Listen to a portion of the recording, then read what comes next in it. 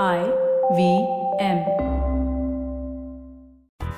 Welcome to All Things Policy, a podcast on everything from employment to aircraft carriers. We are a bunch of policy nerds based in Namma, Bengaluru, and we like bringing fresh perspectives to Indian affairs and Indian perspectives to global affairs. I'm Manoj, a journalist. And I'm Shambhavi, a cell biologist. Hello and welcome to All Things Policy. Today we have a very special episode with a couple of special guests. We have Dr. Chandra Rekha and Dr. Indrani Talukdar of the Indian Council for World Affairs, who are scholars on Russia. And as I record this on the 14th of August, we've just come out of a 7-hour session where we've extensively discussed everything about Russia, from a recent baby boom in Moscow to actual booms that Russia is dropping in Syria. So I'm Anirudh Kaniseti and I'm joined today by Aditya Ramanathan, and we're going to be talking to Drs. Rekha and Talukdar about a variety of issues relating to Russia, how Russia sees the world, and what Russia is doing to influence the world. So let's begin by asking you both a very general question. Can you tell us a little bit about Russia's worldview? How does Russia see the world? How does Russia see this concept of Eurasia, as it's called? Hi, Anirudh. Thanks. So, Russia's worldview, including the Eurasian perspective.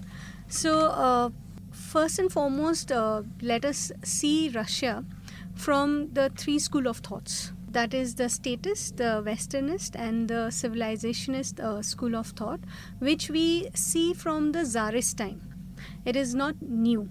It has been prevalent, and if you go with the policies of the Tsars, we see that how each one of them have used it. Like the Peter the Great has actually, used a westernist school of thought, so on and so forth. So, even now, if we see, Russia is again, going through this three school of thoughts, but more into the civilizationist school of thought, based more on the Eurasian identity, which is blended with nationalism and identity, which we can talk about that Alexander Dugin, the political scientist, who has been talking about the Eurasian identity of Russia. So why we need to understand why Eurasia? Because Russia, if you see in the Soviet Union time, during the Gorbachev's time or Brezhnev and all, they were into this, westernist school of thought, though it was also following the statist school of thought, but not much on the civilizationist school of thought. But the way the West has, behaved, or the actions towards Russia, it actually forced somewhere Russia to, give up on its Western school of thought, which we see more in the second term of Putin. So, Dr. Talukdar, can I just ask you to elaborate a little bit on these three labels that you use, right? So, if I'm getting this right, you're saying that Brezhnev and so on followed a Westernist, statist kind of way of approaching things, which meant that they were inclined to engage with the West. Yeah. They tended to believe in relatively liberal ideas of global order and so on and so forth, or am I way off? See, more it is not about the liberal thought process of West, but it's more about, how to decrease the tension between Soviet Union and West. So for them, that was the more leaning, because Russia, Soviet Union at that point of time, though it was, going ahead with the arms race and all, but at the same time, it was also, understanding that how the Soviet republics, they themselves had also started having their own independence and all. So it's like both things were going together. And for Russia, they understood these leaders that more they are, pumping money in the defense, the economic aspect, the social or the public aspect, the welfare aspect was going down. So leaders like Brezhnev or Nikita Khrushchev, they also Gorbachev, they also understood that it is better to have a pro-West kind of a, school of thought, which helps them. But at the same time, when I say that, it has also the statist, where the state is powerful. So it's not that they wanted to compromise on that aspect. It's just wanted a friendly relationship with the West, so that they do not have to, invest more on the defense aspect. So can you tell us a little more about the final school of thought that you mentioned, namely the civilizationist school? What is a Eurasian civilization, and why is Russia a good example of a Eurasian civilization? So again, whether we want to see it or not, but West definitely has influenced a lot on Russia's policies, because if we see that West has never, given Russia the equal platform which Russia has always wanted to have it. And Gorbachev is seen as a kind of a traitor within Russia, but his policies, the new thinking and all, it was not, I don't see it as a weaker kind of policies, but it was more of a rational and a practical way of looking, where he wanted Russia to actually, become more strong in its own way. And also it was also looking at the reality where Russia was heading towards, or the Soviet Union was heading towards it. Now what happened was, like Alexander Dugin and all, not only him, then Primakov, the Prime Minister during the Yeltsin's time. Initially, even he was, into the pro-Western things and all, but again, the actions of the West actually made these people to understand and realize that, Russia has to now change its look from the West till towards the east. And Dugin then started to bring back this Eurasia aspect, because from the Tsarist side, the geographical aspect of Russia is definitely in the Eurasian side, because both sides it has expanded its geography, the territorial aspect. So Dugin actually capitalized on this aspect of it and gave the new civilizationist. And civilizationist, if you see it, the very word talks about that, how Russia is a great civilization. The Russian culture is great. Then there comes the religious aspect as well, the Orthodox Christianity. So all this is blended. And with Putin, he has actually blended with nationalism and patriotism to make the Russian public not go into the Western culture, but more into, look inward on Russia, so that, Russia can actually, he can actually capitalize on making, Russia more not pro-West, but an individual great Russia. Dr. Rekha? I think more or less Indrani has laid the foundation, but she has given a very good background as to how Russia's got a worldview, especially in terms of its Russian identity. So it won't be wrong to continue this idea that Russia primarily associates itself as the Eurasian power. Its identity is always and has remained more towards Eurasia than associating itself with the European identity. But in the modern context, if you see, Russia's worldview is that monopoly of power cannot be exercised by a single entity. It needs to be disseminated. Decision-making process should be distributed equally among all international players. So in this context, there is also a sense of acceptance by Russia in terms of its capabilities and limitations. If it is got a worldview, it means it needs to have the goods to back it. So that goods can be backed only when you are self-aware of what your capabilities are, what your potentials are, and what your drawbacks are. Based on this, Russia has gone ahead and moved forward in international relations, which today is more of a resurging foreign policy. But the limitations being that somewhere down the line it is more associated with its military strength and capabilities, not seen as an overall global power that every other country would associate itself with, especially since Russia has a very huge legacy of Soviet Union. There will be a constant comparison of seeing Russia's current capability to what it was in the past. So that is something that Russia also knows it cannot get over it. But what Russia also knows is that it has to move forward. And how it has to move forward is only possible if it sheds the Soviet foreign policy of not accommodating interest of all the countries. Earlier, Soviet Union was taking into consideration of interest of those countries which were communist countries.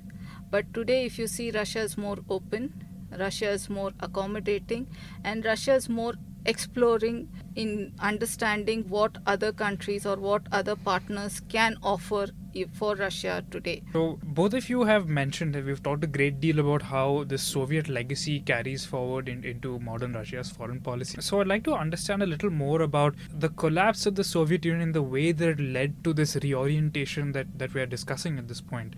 Dr. Talukdar, you mentioned that Russia feels like it was unfairly treated. Dr. Rekha, you mentioned that Russia now has an understanding that has got to be more multilateral in its approach to things, and that it has never believed that a unipolar distribution of power is the way to go. So let's talk about this so-called unipolar movement that happened with the fall of the Soviet Union. Can you tell me a little more about how the West reacted, how it impacted Russia? So if you see like the way US looks into, and it has somewhere, I won't use the word irritated Russia, but it has definitely, disappointed Russia, because US actually takes that US is the victor. And that is why it has been able to, so-called establish its unipolarity. And Russia, as I said, that be it Gorbachev or Yeltsin, they never expected that, US particularly will, sideline Russia, including after the dissolution of the Soviet Union. So Putin, when he came to power, he knew what status Russia was into, be it the economic aspect or the foreign policy aspect, because that time even the Chechen war was also going on and all. But Putin, because he understood the practicality, so he also went with, he was not aggressive or, he was not trying to reassert Russia's power immediately. He took his time, put the base of Russia again. So where the economic boom happened because of the energy, where the prices went up, and Putin was able to, uplift the population's living standard and all. So it was both domestic as well as foreign policy, because the international events also helped Putin somewhere to regroup Russia again, slowly and steadily, because we have this Afghanistan war, which US had started because of the 9/11 and all these issues, where, if we remember, Putin was the first leader actually to offer condolence to US, and it opened up the transit towards Afghanistan. So it tried its level best to have a good relationship, but at the same time we see that again parallel things were also happening. Alexander Dugin's Eurasian concept was also taking stronger aspect in itself. Then at the same time we have the 2004 color revolutions also happening. Then all these Eastern European countries, they were also trying to lean more on the Western side, NATO expansion, then the EU membership, and all these things were also coming up. And the way the West was also, specifically US, was treating Russia, because though there was some kind of rapprochement between US and Russia, but in the genuine manner, it was not that, which we see it in the actions of US. You have this confluence of circumstances in the 90s, NATO expansion, and the color revolutions. How does Dugin's ideology play into this? How is it a reaction to that, or does it come from something older? And how have Russians internalized those ideas today? So, as I said, the Eurasian concept, it's not nothing new. It was always there, including in the Tsarist time. That's why, the school of thought process, civilizationist was always there. But Dugin actually took advantage of whatever the situations was happening on ground in Russia. And how I was continuing with that these events actually helped Russia to so if you see why I said that Dugin's concept actually was it took advantage of the events, because again this the verbal promise between US and Russia, where US actually backed off on the NATO enlargement and all. So it's kind of where I won't say that Dugin was a power hungry person or something, but it was more clear, and he understood that if Russia has to become a great power again, it has to move away from the Western perspective, and pushed Russia to think, including the Kremlin, to think that our future actually lies in Eurasia, and more right now towards the pivot towards Asia, and for the people to internalize it. Again, if you again go back to the Tsarist time, Catherine, she also had a Westernist school of thought, but it was not on the cultural aspect. So Russia, if you see from its way back from the Tsarist time, it always, from the cultural aspect, it always held on to the civilizationist or the orthodoxy. So for citizens, it was not something alien to them. So they did not have to compromise on their aspects and all. In fact, now also, if you see the Russian public, it's only the elites which are more the pro-Western culture.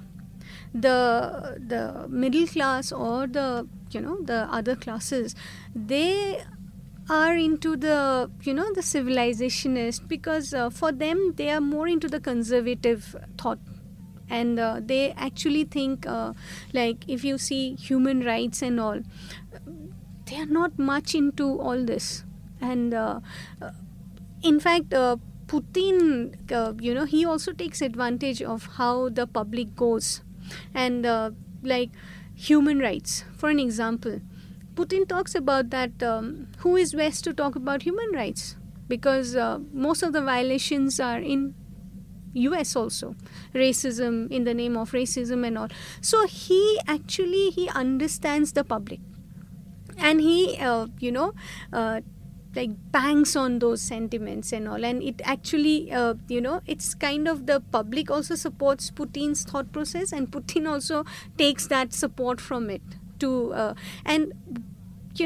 I mentioned that most of Russia's policies, be it whoever, it really depends on how West, reacts to Russia, or how it looks into Russia. And Russian people are very proud people. They are proud about their culture, and as during the interactions also Rekha was mentioning that how they are resilient people, and I was also talking about that how the Russian public is into more about they are more strong, and they have more pride in their greater Russia aspect. So I think Dugin actually with Putin banged on that. And one interesting aspect, and more it is happening, is the younger lot. I don't want to use the word propaganda by the Kremlin, but the resurgence of nationalism and patriotism, the way Putin is using it to again garner the support from the youth, because as I had mentioned earlier in the interaction, that there is this camps which takes place, in Russia, which is supported by Putin, not only for the youth but also the school children. And there Putin keeps on talking, gives a feedback that how Russia should not look towards West, but, look inward, and the Eurasian.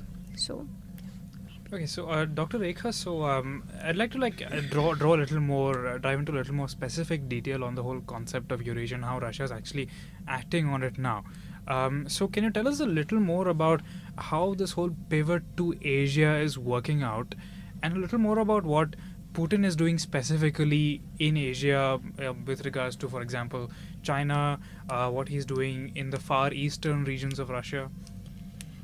So basically, this whole concept of pivot to Asia strategy was announced post-Ukraine crisis.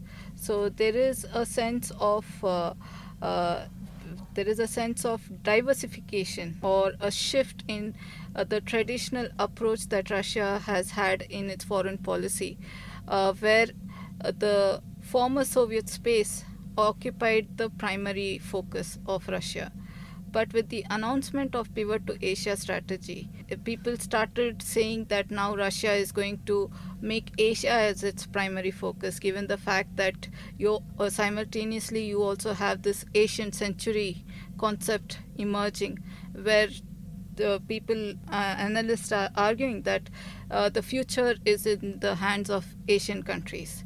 So it has come at a very timely situation. But how well Russia is going to execute the pivot to Asia strategy is something we need to watch out for. Because the pivot to Asia strategy of Russia has limitations. That is, if you see the pattern with which it has executed the pivot to Asia strategy, it is more in terms of military diplomacy. Whether it is now started or revived its defense cooperation with Pakistan or any other Asian countries like Vietnam and Indonesia, Malaysia, you can see that apart from India and China, now Russia is focusing on geographical diversification of its defense markets. Not just that, military diplomacy has re-emerged in Russia's foreign policy assertiveness. So this, in a way, puts a setback to the way Russia's way of seeing pivot to Asia strategy and the way it is being executed is something that we need to divide and then monitor how it is going to be executed. Also, the fact that there is a reorientation with the announcement of pivot to Asia strategy, wherein we see that given the past relations that it had with non-NATO countries and Western allies, with which it had minimal or no interaction at all, today with the pivot to Asia strategy, it is able to forge ahead and develop ties with countries which were once or continue to be Western allies, such as Pakistan, for instance.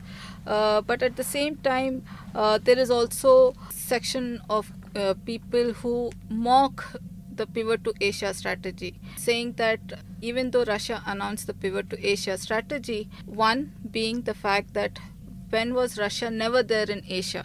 Even in the past, Russia was an active player in Asian geopolitics. So why the announcement coming now? So there is that argument which is being floated, and also the argument that if it is pivot to Asia strategy, then why is China given the utmost importance in this pivot to Asia strategy? So these debates are there, these arguments are there, but we need to bear in mind that keeping aside these arguments, there is a certain level of national interest of Russia that needs to be executed, because today it is compelled to do so. The Ukraine crisis was a wake-up call for Russia that it needs to widen its horizon. And unfortunately, the 21st century geoeconomics is not favoring Russia, or Russia is unable to execute it the way it needs to. But somehow the military diplomacy has helped Russia to move ahead. So Russia's revival of global status today and Russia's revival of pivot to Asia strategy is more towards military diplomacy and less in terms of geoeconomics. This is where Russia-China partnership comes in, given the fact that these two players are complementing each other. On one hand, you have China, which is striving hard for power projection in international affairs. Given the fact that there is a lack of achievement despite indigenization of China's defense industrial complex or even the military modernization process, it is even today relying on Russia for military assistance. But at the same time, the fragile nature of Russia's economic growth performance has made Russia look towards China for financial assistance and investments. So in a way, they are complementing each other. But we cannot say that this is a foolproof strategic partnership. There are drawbacks in the partnership because this partnership is marred by asymmetries, and also there is a sense of mistrust. So competition in the future between these two countries is unavoidable. But having said that, shared interest and concerns will keep the momentum going with this partnership. And that is something that India needs to monitor, the new alliances that are taking place, stronger alliances. But at the same time, I think Pivot to Asia strategy, all said and done, also focuses on India. So let me just summarize to see if we're all on the same page up to this point, right? So we start off by talking about the way that Russia sees the world. We talked about this whole civilizational concept of Eurasia. We talked about how the influence of Alexander Dugin actually permeates the way Russia tries to operate in Eurasia, what happened with the color revolutions, its feeling of betrayal and its insecurities regarding the West. Which became very clear in 2014, as said Dr. Rekha. So 2014 leads to a so-called pivot to Asia, which really turns out to be a pivot to China because of all the synergies in the relationship. But there's also a lot of mistrust. I think they have a shared land border and they came close to the brink of war historically. Yes. And your thesis is basically that the pivot to Asia could work out well for India because there's so many opportunities for us. So if I could just bring this podcast to a close, my final overarching question to the both of you would be, what are the opportunities you see for India in its relationship with Russia, and what do you think that we can do to do better in exploiting the trust that, or really using the trust that Russia and India have built up over the decades? So, we have just celebrated the 71 years of the diplomatic relationship between India and Russia. When we talk about that, we share a special and privileged strategic partnership.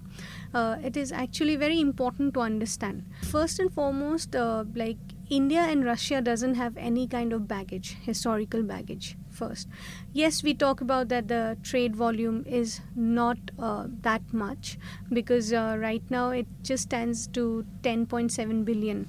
Whereas India's own bilateral trade volume with China is much more. But however, I feel that definitely we should, look forward to expand the economic cooperation between both the countries. But at the same time, we should also, give each other kind of, appreciation that despite the trade volume being less, still we are, together because India and Russia also shares, a lot of convergences when it comes to the world views. Both India and Russia supports United Nations, reformation in United Nations. They both, support that there cannot be, dismantling of unipolarity where multipolarity has to come into the, world order. Then both the countries, do not support any kind of internal intervention by external powers or military use or any kind of force for that matter. So in that sense, India and Russia will continue in the similar pattern even in the future. Region-wise also, we don't see much of a difference because that actually, why I say so, for an example, Russia was instrumental on bringing India in the platform of SCO. Then we have BRICS. Then RIC is one format. And in fact, if we remember, Prime Minister Modi actually praised President Putin for, bringing Xi Jinping, Putin and Modi himself in the sidelines, after 12 years of gap in the RIC format. Of course, in the foreign minister level, this meetings were happening, but in heads of the state it was not happening. So that again, it's a important action when it comes to India-Russia relationship also, because as Rekha has mentioned that how Russia is pivoting towards Asia, including with China. So Russia would not want any kind of, I won't say imbalance, but it doesn't want to have any kind of problematic relationship with India and China, because it doesn't serve its interest. Vice versa for India and as well as China also. So, having a good relationship amongst three is good for all three of it.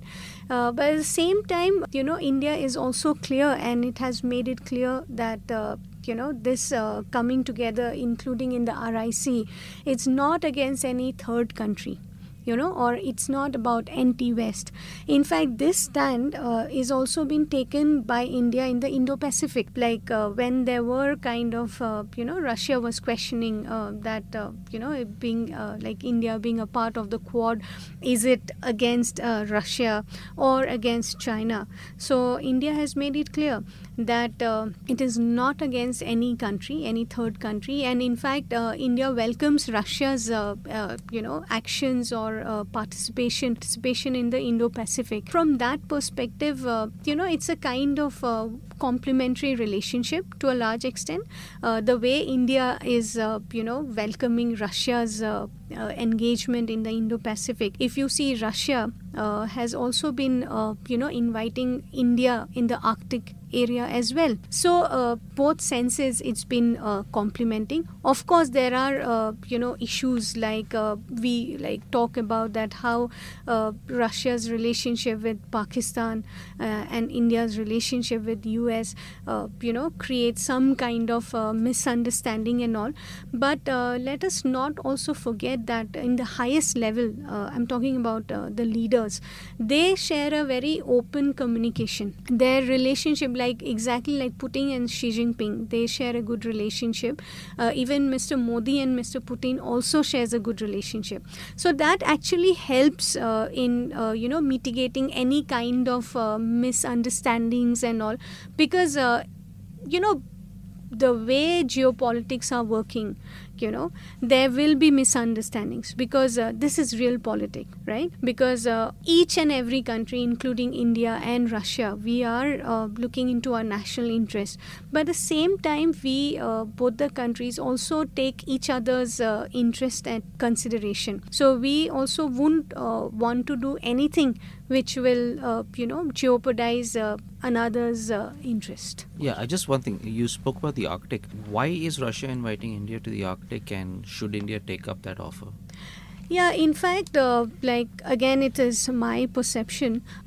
If you see the way China and Russia does have a relationship, and they have, gone ahead in the kind of the comprehensive strategic partnership in this new era, they are talking about this, which actually brings both of them together more, But at the same time, the historical aspect we cannot overlook. So Russia and China, they do not talk about it, but any kind of strategies they have is in a way to contain each other, their power. So Russia, as I see that 2014 has actually pushed, I will use the word push, not only to Asia but also in the Arctic as well. So in Arctic, it is not only a new Cold War which is coming for Russia and US, at the same time about for China as well, because China, which is a non-Arctic country, and it has been a permanent observer, like recently it has been able to, but at the same time it has started claiming its Arctic thing, which it's threat for Russia, because Russia understands that China is building its militarization also. China actually has this nuclear icebreakers. I think it is going with the second one. No, they haven't built a nuclear-powered icebreaker yet. They have one icebreaker, which is conventionally but they powered. are they're building a nuclear. Yeah, that's what. So Russia also understands that if China wants to, assert itself in this region, they will be able to. Because, for an example, if you see the distance, it is 900 nautical miles for China towards Arctic. But the way in the defense policy paper of China, the way it has defended its claim in Arctic, it's quite fascinating. So Russia is not only to balance. Right now we know that the sanctions and all, which has not been able to help Russia to, bring the technological aspect to explore or exploit the energy aspects in the Arctic, has made Russia bring in Japan, South Korea. They are very much into the technological aspect. With India, it also, first, they share a good relationship. So bringing India also, it's a kind of positive gesture for India itself. And India's horizon also starts expanding, because I see it as if Russia can go into, Indo-Pacific and further, why not India can't think? India can also think. And if we keep on looking at the viability in the commercial aspect and all, there can be many logical or rational things where we would not have, we should not go ahead with it. But I feel it will be good for Russia and India to be into that region. Dr. Rekha?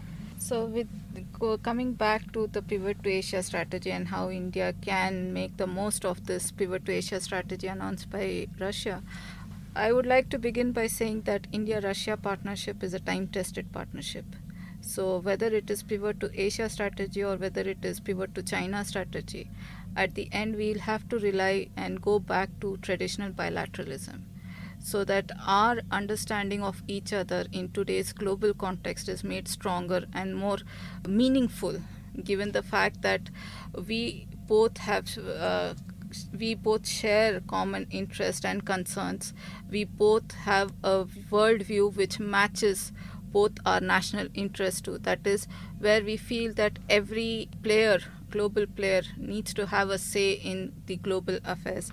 Now, having said that, we cannot also rule out the anxiety that we have at the bilateral level. Given the fact that both India and Russia are pursuing a pragmatic foreign policy, we acknowledge that. But at the same time, there is a need that we convey to Russia, and Russia also conveys if it has certain grievances towards the way India has pursued its foreign policy in recent times, where the focus has been not just Russia but also US and other Western players. So India has its grievances that Russia is pursuing a foreign policy with Pakistan, a stronger relations with China, with both the countries which are hostile to India's interests. So these things needs to be conveyed.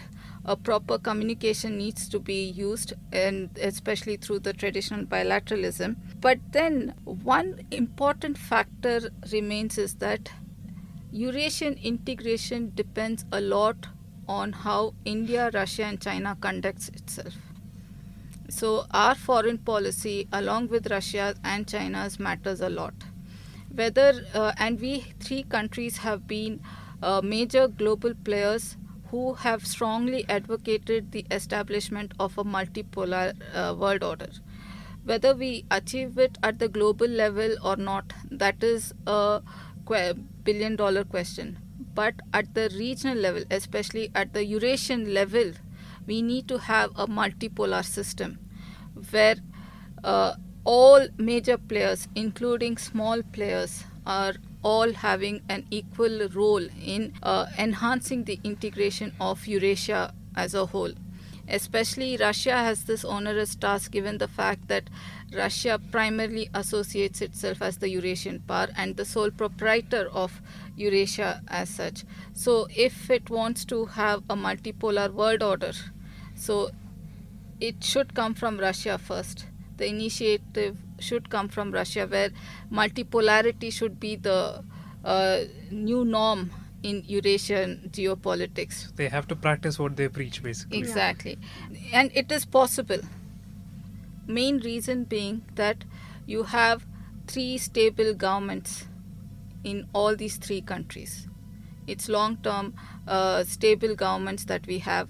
And Putin, Modi and Xi Jinping, all three share a very good rapport within themselves. So it is not an impossible thing to happen.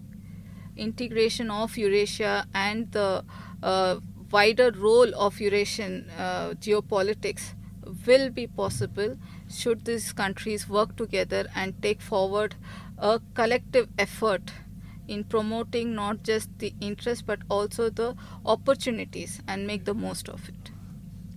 And on that optimistic note, thank you guys so much for joining me. Thank you so much for being here at Takshashila, and thank you for listening to All Things Policy. Thank you. Thank you. We would love to hear what you think about this chat. Check us out at our Twitter handle at Takshashila Inst on our Quora space, All Things Policy. For the latest analysis and research on technology, strategy, and economic affairs, visit our website at takshashila.org.in and tune in for our next episode. The Takshashila Institution offers 12-week online courses in public policy, technology policy, and defense and foreign affairs. The courses are ideal for both full-time students and working professionals. Admissions for the September 2019 batch are now open. Visit our website takshashila.org.in for more details.